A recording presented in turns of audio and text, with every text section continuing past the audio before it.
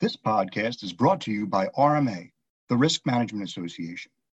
RMA's sole purpose is to advance the use of sound risk management principles in the financial services industry. Learn more at rmahq.org. Hi, I'm Stephen Krasowski, Communications Manager at RMA. The events related to COVID-19 challenged institutions, but also highlighted the value of effective risk management programs and practices. In a session at RMA's Governance, Compliance, and Operational Resiliency Conference, Caitlin Berry, Senior Vice President and Head of Non-Financial Risk Strategy and Programs at Regions Bank, offers lessons learned from the COVID-19 pandemic and leveraging operational risk management practices in stress scenarios. She also discusses what's next and the importance of resilient risk management frameworks to successfully manage any transformative event. An excerpt from this session follows. I'm Caitlin Berry. I lead our non-financial risk strategy and programs team at Regions Bank. So for the legal jargon, just to make sure I get that in for my organization, these opinions are mine. They are not those of Regions Bank. So again, we'll discuss 3 key points: key learnings from COVID-19 and how they can be leveraged, how foundational risk management programs and governance can be utilized to manage a crisis, hopefully with very little disruption to your organization, and then what's on the horizon. So we'll talk a little bit, we'll hypothesize about some things that may be coming and how the risk management practices learned in the pandemic can be applied to really any transformational event. And so I think this timeline can be a little bit overwhelming for some, right? So let's look here. So we start in December of 2019, where the first cases of COVID really emerged in China. But I really want to focus on this little circle here that says March and April of 2020. And so one thing here to note is that I received this timeline from Macmillan Learning. So this will be in your children's textbooks or the future generations textbooks at some point where they'll be talking about this historical event. But those words there for the March and April 2020, where it says borders sealed, schools and workplaces closed, events canceled, masking and social distancing started. I mean, that's a lot, right? Wow, that's a lot in one sentence. And I think we all have felt it in some way, shape, or form over the last 2 years. Just thinking back to that makes me cringe a little. So while myself, I'm somewhat extroverted, I live with the 7-year-old daughter who is extremely extroverted. She was in kindergarten at this time. And when her school was closed, she cried. And little did I know that I would probably be crying and was crying over the next couple weeks while she was trying to mute and unmute herself on virtual school. So I know we all have dealt with some things like that related to the pandemic. I mean, do you remember the day you left the office? What was it like? Did you think it was only going to be for a few months? I think I naively left with a laptop, right? And here I am now, happy to be back in my office today, but I have a virtual or a unique setup just like this at home. So now we've got 2 setups. We've got home, we've got office. We never kind of thought that this would happen. Some of us may be now permanently at home, or maybe you're getting to come back into the office. So we're all in this like different stage of transition back from feeling all of this over the last 2 years. I remember too that the grocery aisles were just empty, right? Especially if you look back at the beginning and we thought that you could get this virus from touching things, right? So cleaning products, we couldn't find them, couldn't find hand sanitizer anywhere. I think I actually created a Google alert for hand sanitizer to be able to find it on the shopping sites when I could. So it's really hard, I think, for us to look back over these 2 years. I think it can be painful in many respects. Some of us lost people that we love. I think others felt a lot of stress, right? A lot of anxiety. A lot of us were wearing many hats, teacher, parent, caregiver, and worker, just a few examples. If you'll allow me one more story here before we kind of get into the risk management topics that you're all wanting to hear. I think you all might find this a little bit funny, or you maybe can feel some of the pain that I felt during this time. But I can recall one of the days where I was trying to keep my 2-year-old busy. We were at home, everything was closed, and I was trying to be on a work call, probably a Zoom call. And I was feeling really guilty. I had put him in front of screens, iPads, all kinds of stuff to keep him, occupied so I could do my job. And so I was like, I'm just going to give him this. So I have this bag of plastic eggs, and I gave him all these plastic eggs and thought he would play with them. Some of them had coins and it was making noise and he was having a great time. All of a sudden, I hear just this bag spill completely. Well, he had discovered floor vents in our home. So there were 50 plastic eggs down these floor vents. And I couldn't believe it. I mean, you've really probably never lived until you've had to, get off a work call and get your vacuum out to get plastic eggs out of your floor vent. So I think all of us have this story, right? You have this story about something like that happened while you were trying to manage risk for your company, manage risk in your home, just make it through. And so the silver lining for me in all of this, and hopefully for some of you, is that risk management was a really great place to be during this time. The pandemic is really a tangible example for everyone about why good risk management practices are so important.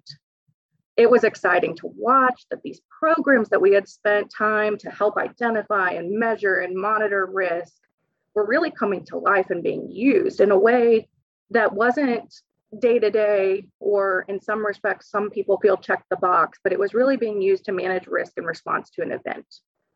So the next time somebody asks you what value risk management brings to an organization, since sometimes we like to get reminded that we're not revenue producing, you can just simply remind them that they all made it through this pandemic in their organization. And that they did that largely because your organization, maybe even you as a risk manager, gave them tools to effectively manage risk and to make sure that they had a resilient company. They were all increasing their risk IQ and probably didn't even know it.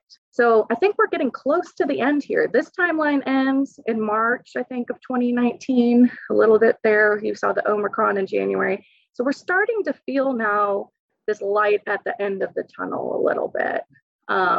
Even if you can still, and maybe some of those things I talked about are starting to become distant memories. I hope so for some of you. But let's think back a little bit more about the impact that it had to all of our organizations. So the pandemic, it challenged every aspect of a typical business model, and it introduced unprecedented levels of change, organizational change specifically. So we all know that change can bring about risk, right? Inherently, change brings about any kind of inherent change to your risk. It might need to be mitigated through new controls, new activities. And so, you can have more operational risk failures when things change, especially if they're not well managed or they happen to be rapid. And so it was extremely important for us to make sure that while we were making all of these changes to maintain our businesses, that we were doing things in a risk-minded way. And we were activating those crisis management programs, using our risk management programs to understand the changes to people, process, technology, all the things that are operational risk. And when you think about it, the thing that really happened at the beginning was going to work from home, right? So when we did that, how did that happen? Did it happen easily for your company? Were you able to understand which controls needed to be changed or which processes were going to be changed, what new risk that would introduce? And were you able to do that in a way where you were upholding the resiliency of your company, but also thinking about it in terms of risk appetite, right? So it was equally important to understand what was changing and then also what needed to be maintained, and then reflecting on that against risk appetite. I just have some things listed out here on the screen for all of you just to remind us of some of the impact to the financial institutions, but remote work of employees, remote work of our third parties, branch changes if you had a branch structure for banks. So appointments, drive-through, virtual, sometimes just closed. Technology enhancements, right? We really needed to lean into technology. Some of us didn't even have great, virtual meeting options at the beginning of the pandemic. And then you saw accelerated digital and virtual offerings and services for customers. I think you probably saw more communication from your company than you ever received. You probably also received all of that communication as a customer. And then quickly we had masks, barriers, social distancing, enhanced cleaning. You also probably had some restricted travel. We had quarantines that were going on, infection response plans. We also had, at the same time, all of the government relief programs that impacted financial institutions. So think about the CARES Act, PPP. And then, of course, we had vaccine orders and state rules. All of these things were happening to financial institutions at the time that you were trying to manage risk, whether at home or at your company. And so all of these things needed to be managed. And I think, initially that greatest response, like I said, was in going to work from home. But at the same time, all of our vendors and our third party relationships were also going to work from home. Most of our customers were going to work from home. So all of this change was happening. And over time, we were supporting new business models, and we had to make sure that we were doing that in a risk-minded way. We're going to talk a little bit more about the use of those risk programs and really the foundation of those operational risk management programs to see how we did this. And in some cases, some lessons learned about things that we might want to change related to those risk programs in the future. So like I said, the role of risk management, let's talk a little bit about the role of risk management. I think one might even call it the historic role of risk management in relation to the pandemic. No one wanted this, right? But these circumstances have shown the value of good risk management and risk programs. And like I said earlier, it was really exciting for me and my organization to see that the time that we had spent on developing the foundation of these programs over the years served us well in our risk response.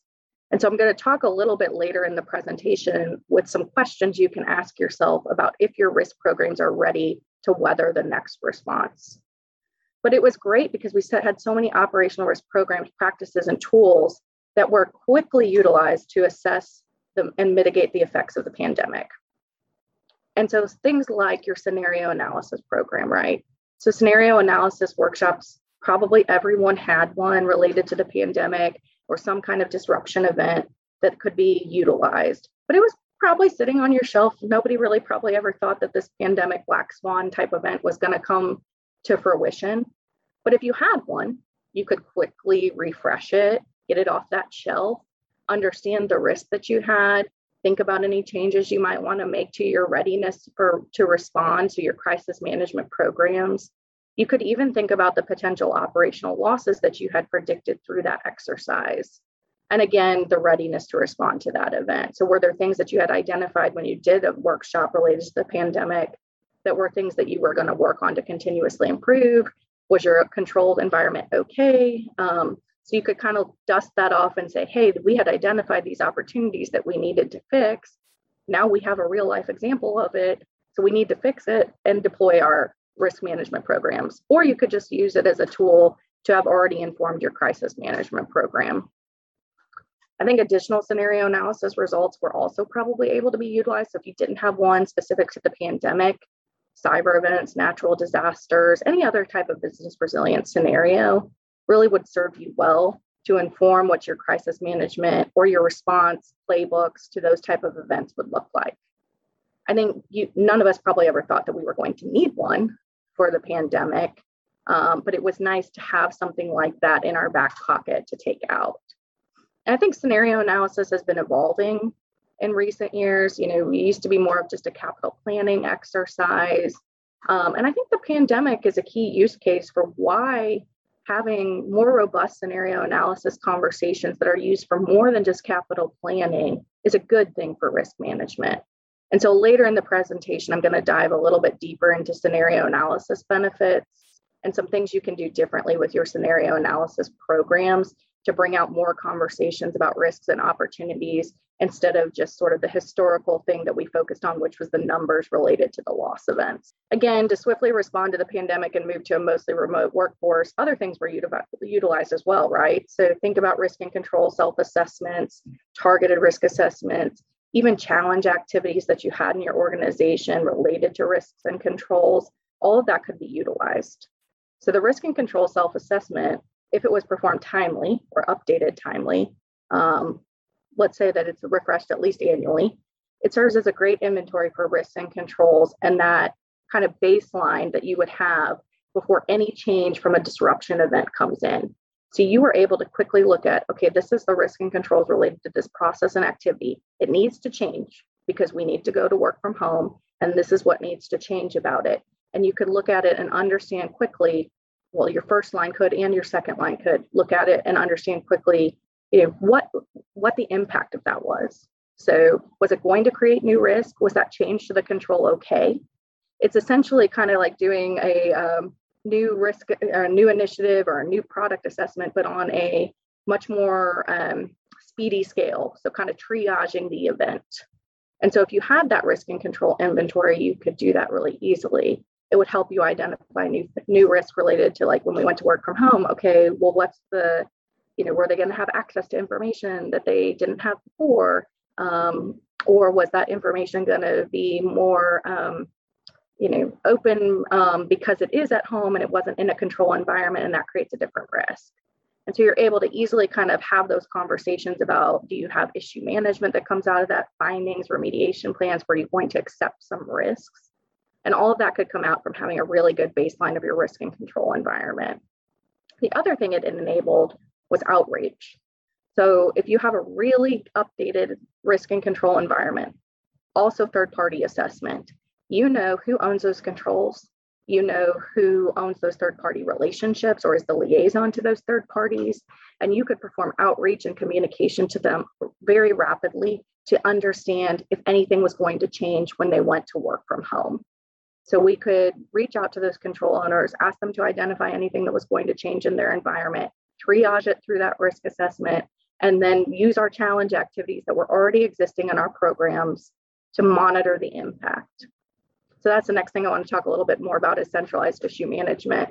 So if you have issue management in your company, I think one thing that's great about centralizing it is that everybody is using the same terms, and it is a one-stop shop for everyone to be able to understand what issues are out there, and which ones are being remediated and what those timelines are. The other thing you can do is do risk acceptances through that. So let's say we went to work from home, but there was really no other option to change the control to mitigate that risk. So were we really accepting some risks? Probably.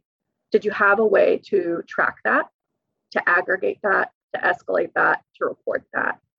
And that was key during the pandemic. So I would say one thing that we're going to talk a little bit more about if your risk programs are ready is, even if you don't have centralized issue management, making sure that you have some way to track issues, remediation, risk acceptances, and report them not only in a siloed view, but in an aggregate view, to understand how that may be impacting your overall risk profile. So great if you can slice it down by different levels in your organization, if you can look at it by a business level versus an enterprise level, but key to be able to, 1, get it quickly, 2, be able to identify themes, 3, aggregate and have a holistic viewpoint, and then really maybe use it as a source to escalate and report on anything that you've risk accepted or that issue profile that, if you have enough of those issues that are being remediated, you may have something that aggregates to something that you want to escalate. The other thing that you can do, when I talked about challenge and oversight, is continuous monitoring of those control impacts. So we had very little time, right? So us as risk managers, somebody would say, yep, okay, we have a function that needs to go work from home during the pandemic. Yeah, they do. They definitely did. They didn't, need to be in offices. They didn't need to subject their health. They needed to do that. And it was very quick, very little time to think about how that control environment may need to change. So one of the things that we could do is we could look at the control that needs to change, identify it, because you knew through risk and control assessments what that posture was. And so we could make a decision, but put in more continuous monitoring. So let's say, we had an activity that needed to go work from home, but we were a little bit worried about it because maybe it traditionally sat in more of like a white room type environment. You could put in additional monitoring analytics, metrics that would help us monitor that on a real-time basis if allowable, or at least just more frequently, so that if something like that was happening, we could go into mitigation mode and try to figure out how to either control that risk while they're still working from home, or maybe have to make a change to that decision that had already been made. The last thing here, well, there's a couple more things here on the page, but capturing and reporting operational losses. So I think that was a little bit of an afterthought for a lot of organizations, was that some of these expenses related to the pandemic were actually operational losses. And so one of the things that is great if you have an operational loss program, especially one that you can reconcile with your GL or that is GL based, is that you could easily capture and report those losses. The other thing that I think is great about it is that if you had a scenario workshop and then you also captured operational losses related to the pandemic, you could do a look back analysis to understand if you predicted or were in the ballpark of predicting those operational losses related to a pandemic-like scenario.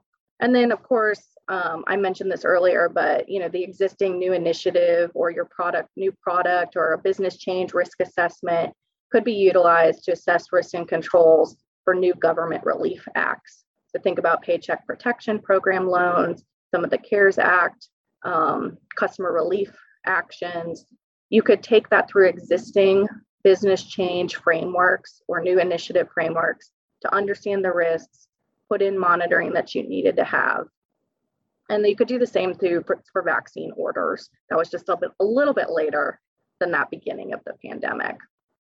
And then the last thing here, committee reporting of risk and controls findings. I alluded to it, but it was so key during the pandemic to kind of have one place where everyone could see the risk posture related to the response coming together. So if you had a strong risk committee structure in place prior to the pandemic, you were really able to lean into that. And it would allow direct governance of the pandemic response without the need to create new committees, without the need to create new reporting if you were utilizing your existing risk programs. So committees were really able to do their job, right, in providing risk oversight and truly managing that risk. So to recap this, what I called earlier, the historic role of risk management, you probably should all give yourselves a little round of applause for all of the work that you did over the last couple of years.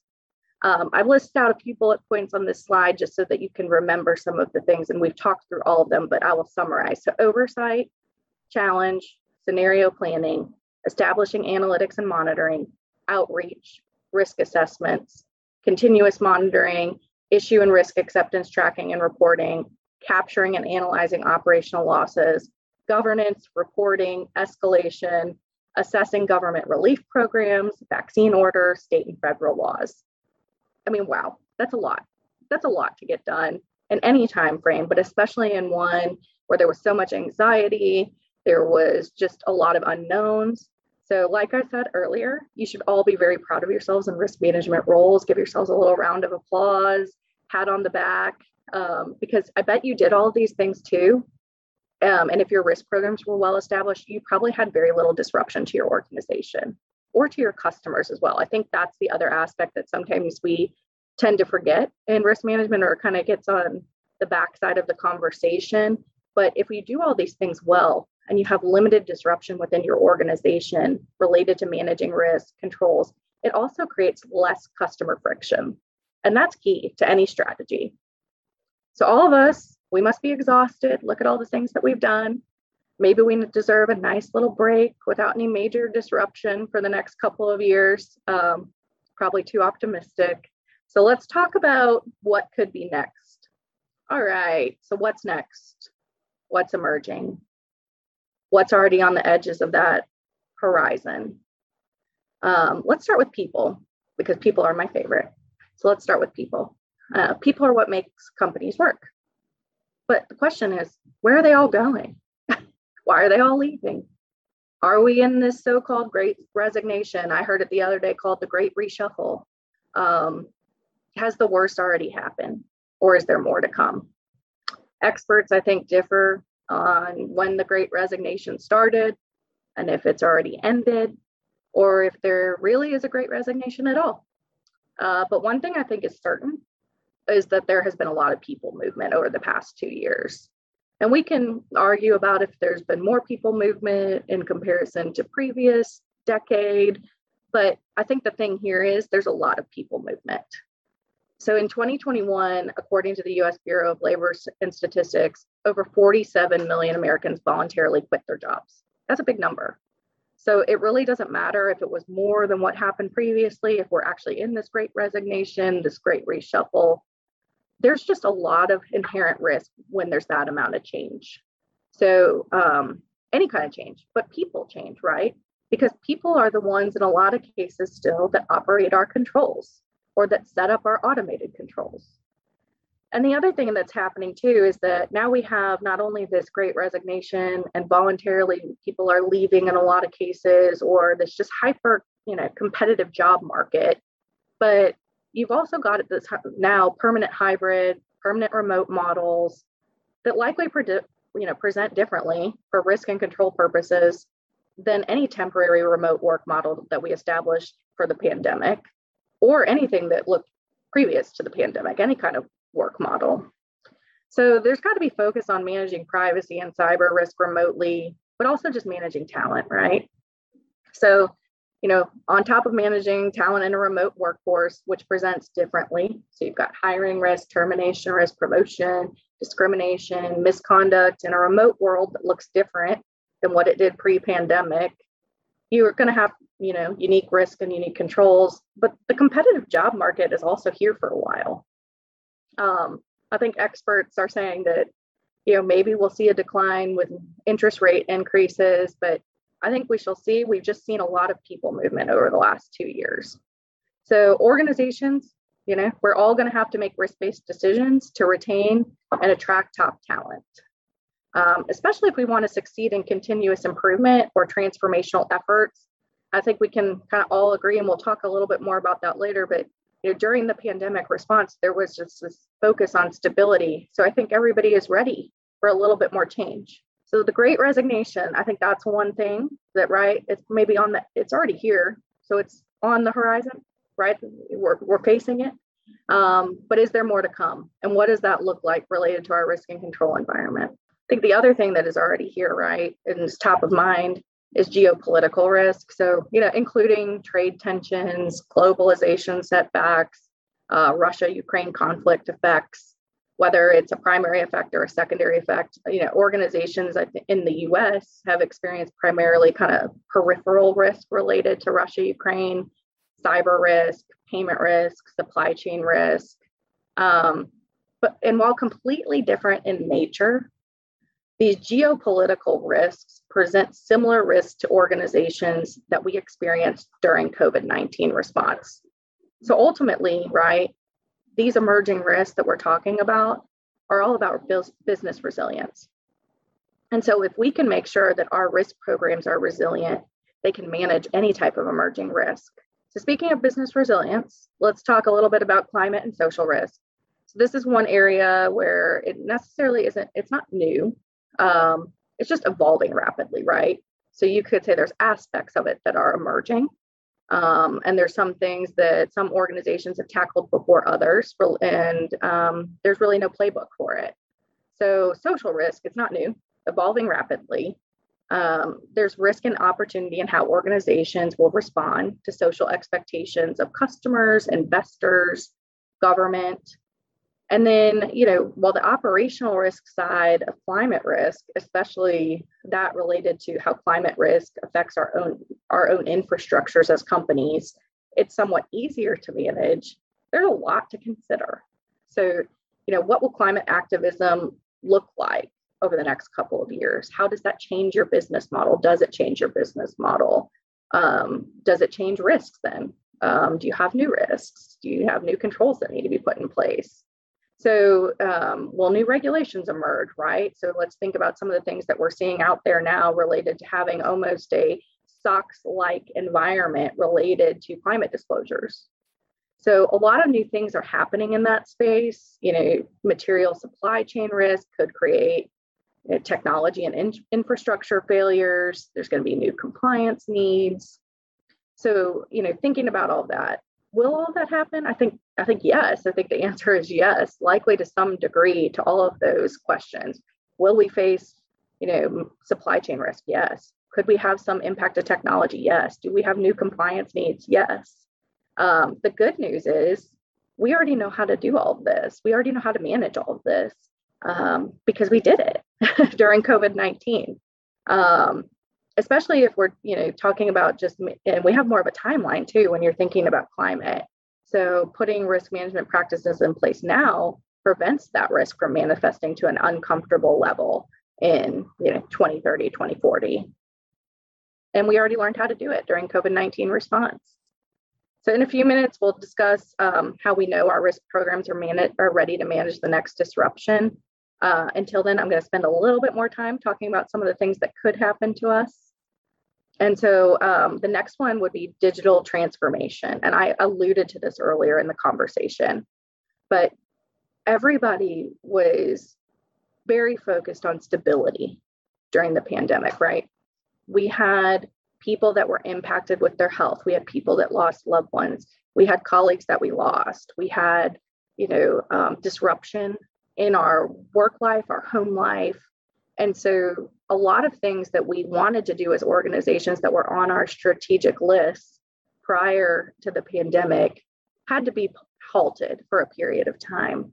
So I think everybody is more than ready for a little bit of change, continuous improvement also, because what you saw in the pandemic, right, was the need for digitization.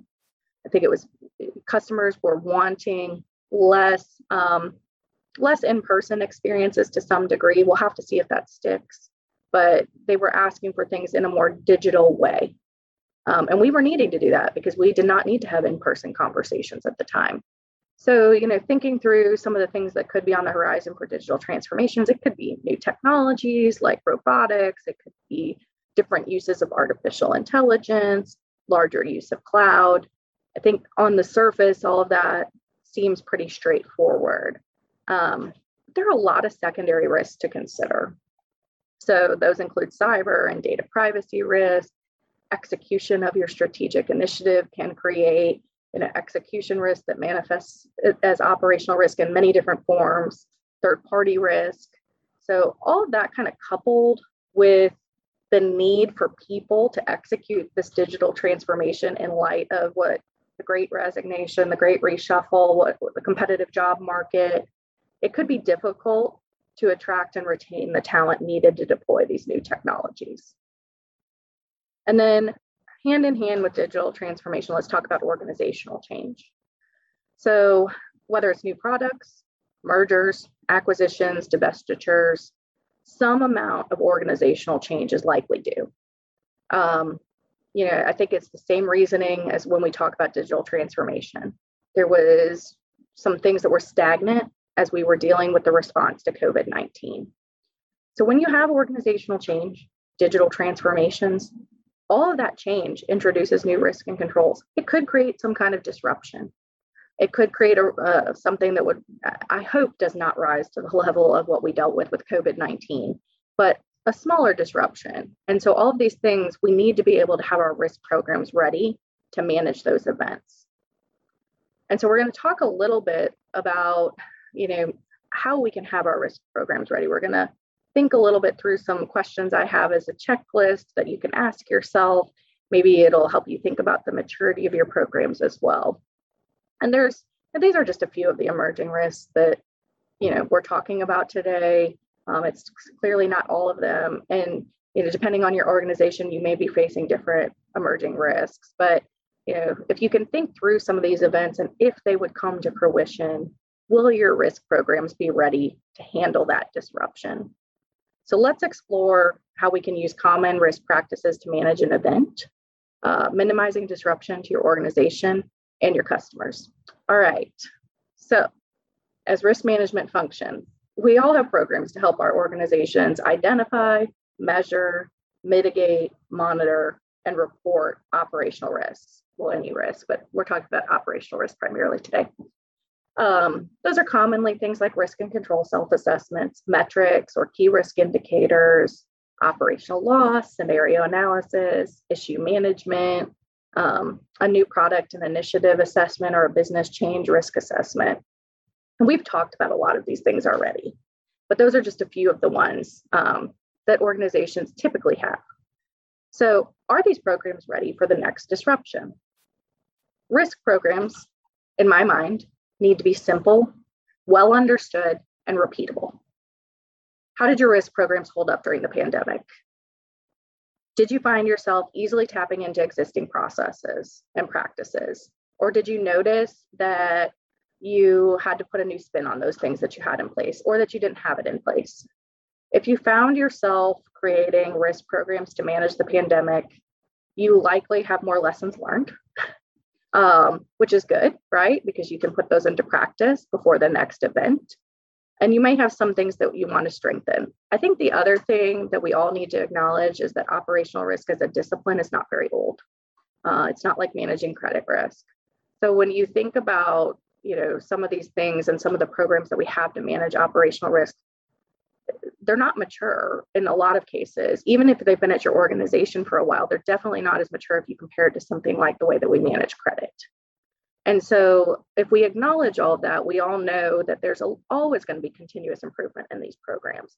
So even if your risk programs did well in managing your pandemic response, keep working on them, because there's always something you can do, especially to make them more simple and well understood in your organization and repeatable. If you do that, risk IQ goes up, risk culture goes up, and it's better for everyone, because you're able to manage these events with little disruption to your organization and to those customers.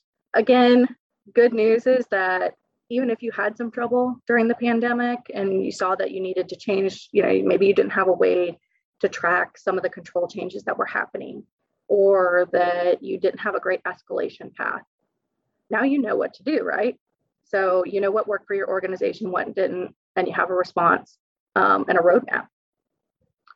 So let's talk about what we need to do to ensure a risk-minded response to an event. So I have 4 key steps in my mind, and they go back to some of these questions that I have on the page. So you can think about these questions in relation to these 4 steps, and maybe it will help you as your organization think about how you might want to change, or if you want to change your risk programs.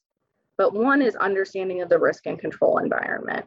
A plan, and then the second one is a plan to respond. The third is a way to evaluate change. And the fourth is risk oversight and challenge. So 4 key steps to managing your response to an event: understanding the risk and control environment, a plan to respond, a way to evaluate change, and risk oversight and control and challenge. Let's talk about the first one, understanding of the risk and control environment. So I alluded to this earlier, but this is best accomplished through some kind of risk and control assessment. Could be a self-assessment, could be a second line performed assessment, but a good baseline of your risk and controls. So this can also include testing, metrics, third-party assessments, IT application assessments, other technology assessments. But they need to be conducted routinely because you don't know what's going to come. We don't know when the next event will manifest. Nobody knew that we were going to be going home in March of 2020, or for some of you, even earlier than that. So the next one is the second step, which is a plan to respond quickly to the event. So this can be accomplished through business resilience programs, crisis playbooks, and scenario analysis can inform those activities. And I'm going to talk more about scenario analysis in a few minutes. The third step is a way to evaluate all that change. So I had talked about this earlier. Could you easily perform outreach with your third-party owners, with your control owners? Could you quickly ask them, okay, you are going to work from home. What is changing about your process? And then were you able to, quickly kind of use the practices that you have in place related to risk assessment to triage that change and understand if that risk was acceptable, if we needed to do something different, if you needed to put monitoring in place for the change. And so some people, also use their business change or their new initiative risk assessment to do that. I think as long as you're able to do it quickly, any type of risk assessment will work. And then could you utilize issue management or some other practice to track those control changes, especially those that required remediation activities? And again, I mentioned this earlier, but some of those changes probably had to be risk accepted for a period of time. So do you have a process or a program in place to track those risk acceptances so that you can look at them not only on limited instances, but also in aggregation to understand your total risk posture? And so the last step is effective risk challenge and oversight. So do you have challenge processes you can deploy for acute issues like an activity change, so remote work? And then do you also have some kind of macro view, all the changes made to the controls during the pandemic? So do you have ongoing monitoring practices? It doesn't matter what type of challenge activity it is. It could be some kind of targeted risk assessment. It could be informal challenge. It could be data and analytics, anything like that, to monitor that change that the business made. So all of those things together, those 4 steps, are really helpful to have a risk-minded response. So understanding the risk and control environment, a plan to respond, a way to evaluate change, and effective risk challenge and oversight. So let's look at this list of questions that I have on the page to help us assess if our risk programs are ready for the next big event. And we've talked about a lot of these before, but I think this is just a nice little takeaway for you if you want to kind of quickly think through these. So are your risk programs and activities well understood across the organization? So we in risk management, we're very apprised of risk management frameworks, including all of our risk management jargon, but others in the organization may not need to know that jargon to actually manage risk. They don't need to necessarily know our taxonomy. They don't need to know kind of all of the risk words that we use. They just need to manage the risk. So, whether it's in some kind of governance, risk, and compliance tool or some other tool, it just needs to be simple. So don't over-engineer something. If you do, it likely won't stick, and it won't mature your risk IQ, and your risk programs won't get utilized. Have to make it easy. I like to say that risk management needs to be accessible to everyone. So it doesn't need to be this thing that sits in the second line that people don't understand and won't utilize. So the next one is your program structure sustainable to manage any event. So I think sometimes in risk management, we like to change things up. I don't know why, maybe because it's fun, maybe because the organization is changing around us and we think we need to, but there's a balance. Your risk programs need to not only be simple, but they need to have consistency to ensure maturity and really advance that risk IQ. It shouldn't matter what the event is. Your programs like a risk and control self-assessment, issue management, metrics, third party, they should be built to manage any disruption. Do you have a robust scenario analysis program and inventory to assess your residual risk impact in terms of financial impact and disruption? Have you completed a look back over your pandemic response? Was your risk assessment of your ability to respond to the pandemic accurate? If it was, great. If it wasn't, you have a roadmap for things you might want to change about your programs. Are your risk management and challenge and oversight activities adaptable and agile? I think that's key. Could you take something that maybe in the past, if you were doing some kind of business change risk assessment, might normally take you 2 weeks, and could you deploy that in, an hour when somebody needed to make a change to the control environment for the pandemic? I think you probably would say, yes, you could do that, because what you ended up doing was just changing the oversight activities that you had on the back end, right? You may have just had more continuous monitoring that you needed to spin up, more analytics or dashboards or SLAs or metrics. Could you use your existing risk oversight framework and programs to manage your response? So again, could you track issues and remediations centrally and report on a frequent basis? And the last question I have here is, do your risk programs and process allow you to quickly identify control environment changes and perform outreach? We've talked a lot about this, but did you have something that was up to date where you could quickly reach out to those control owners, third-party owners, technology owners, whoever it may be, to understand what was changing in the environment related to the event? These are just a few questions we can ask ourselves to be ready for the next disruption event. If your risk programs and practices are well understood, your risk culture will be ready and able to utilize the tools and practices that you put in place to manage any event with little disruption to each other and to your customers.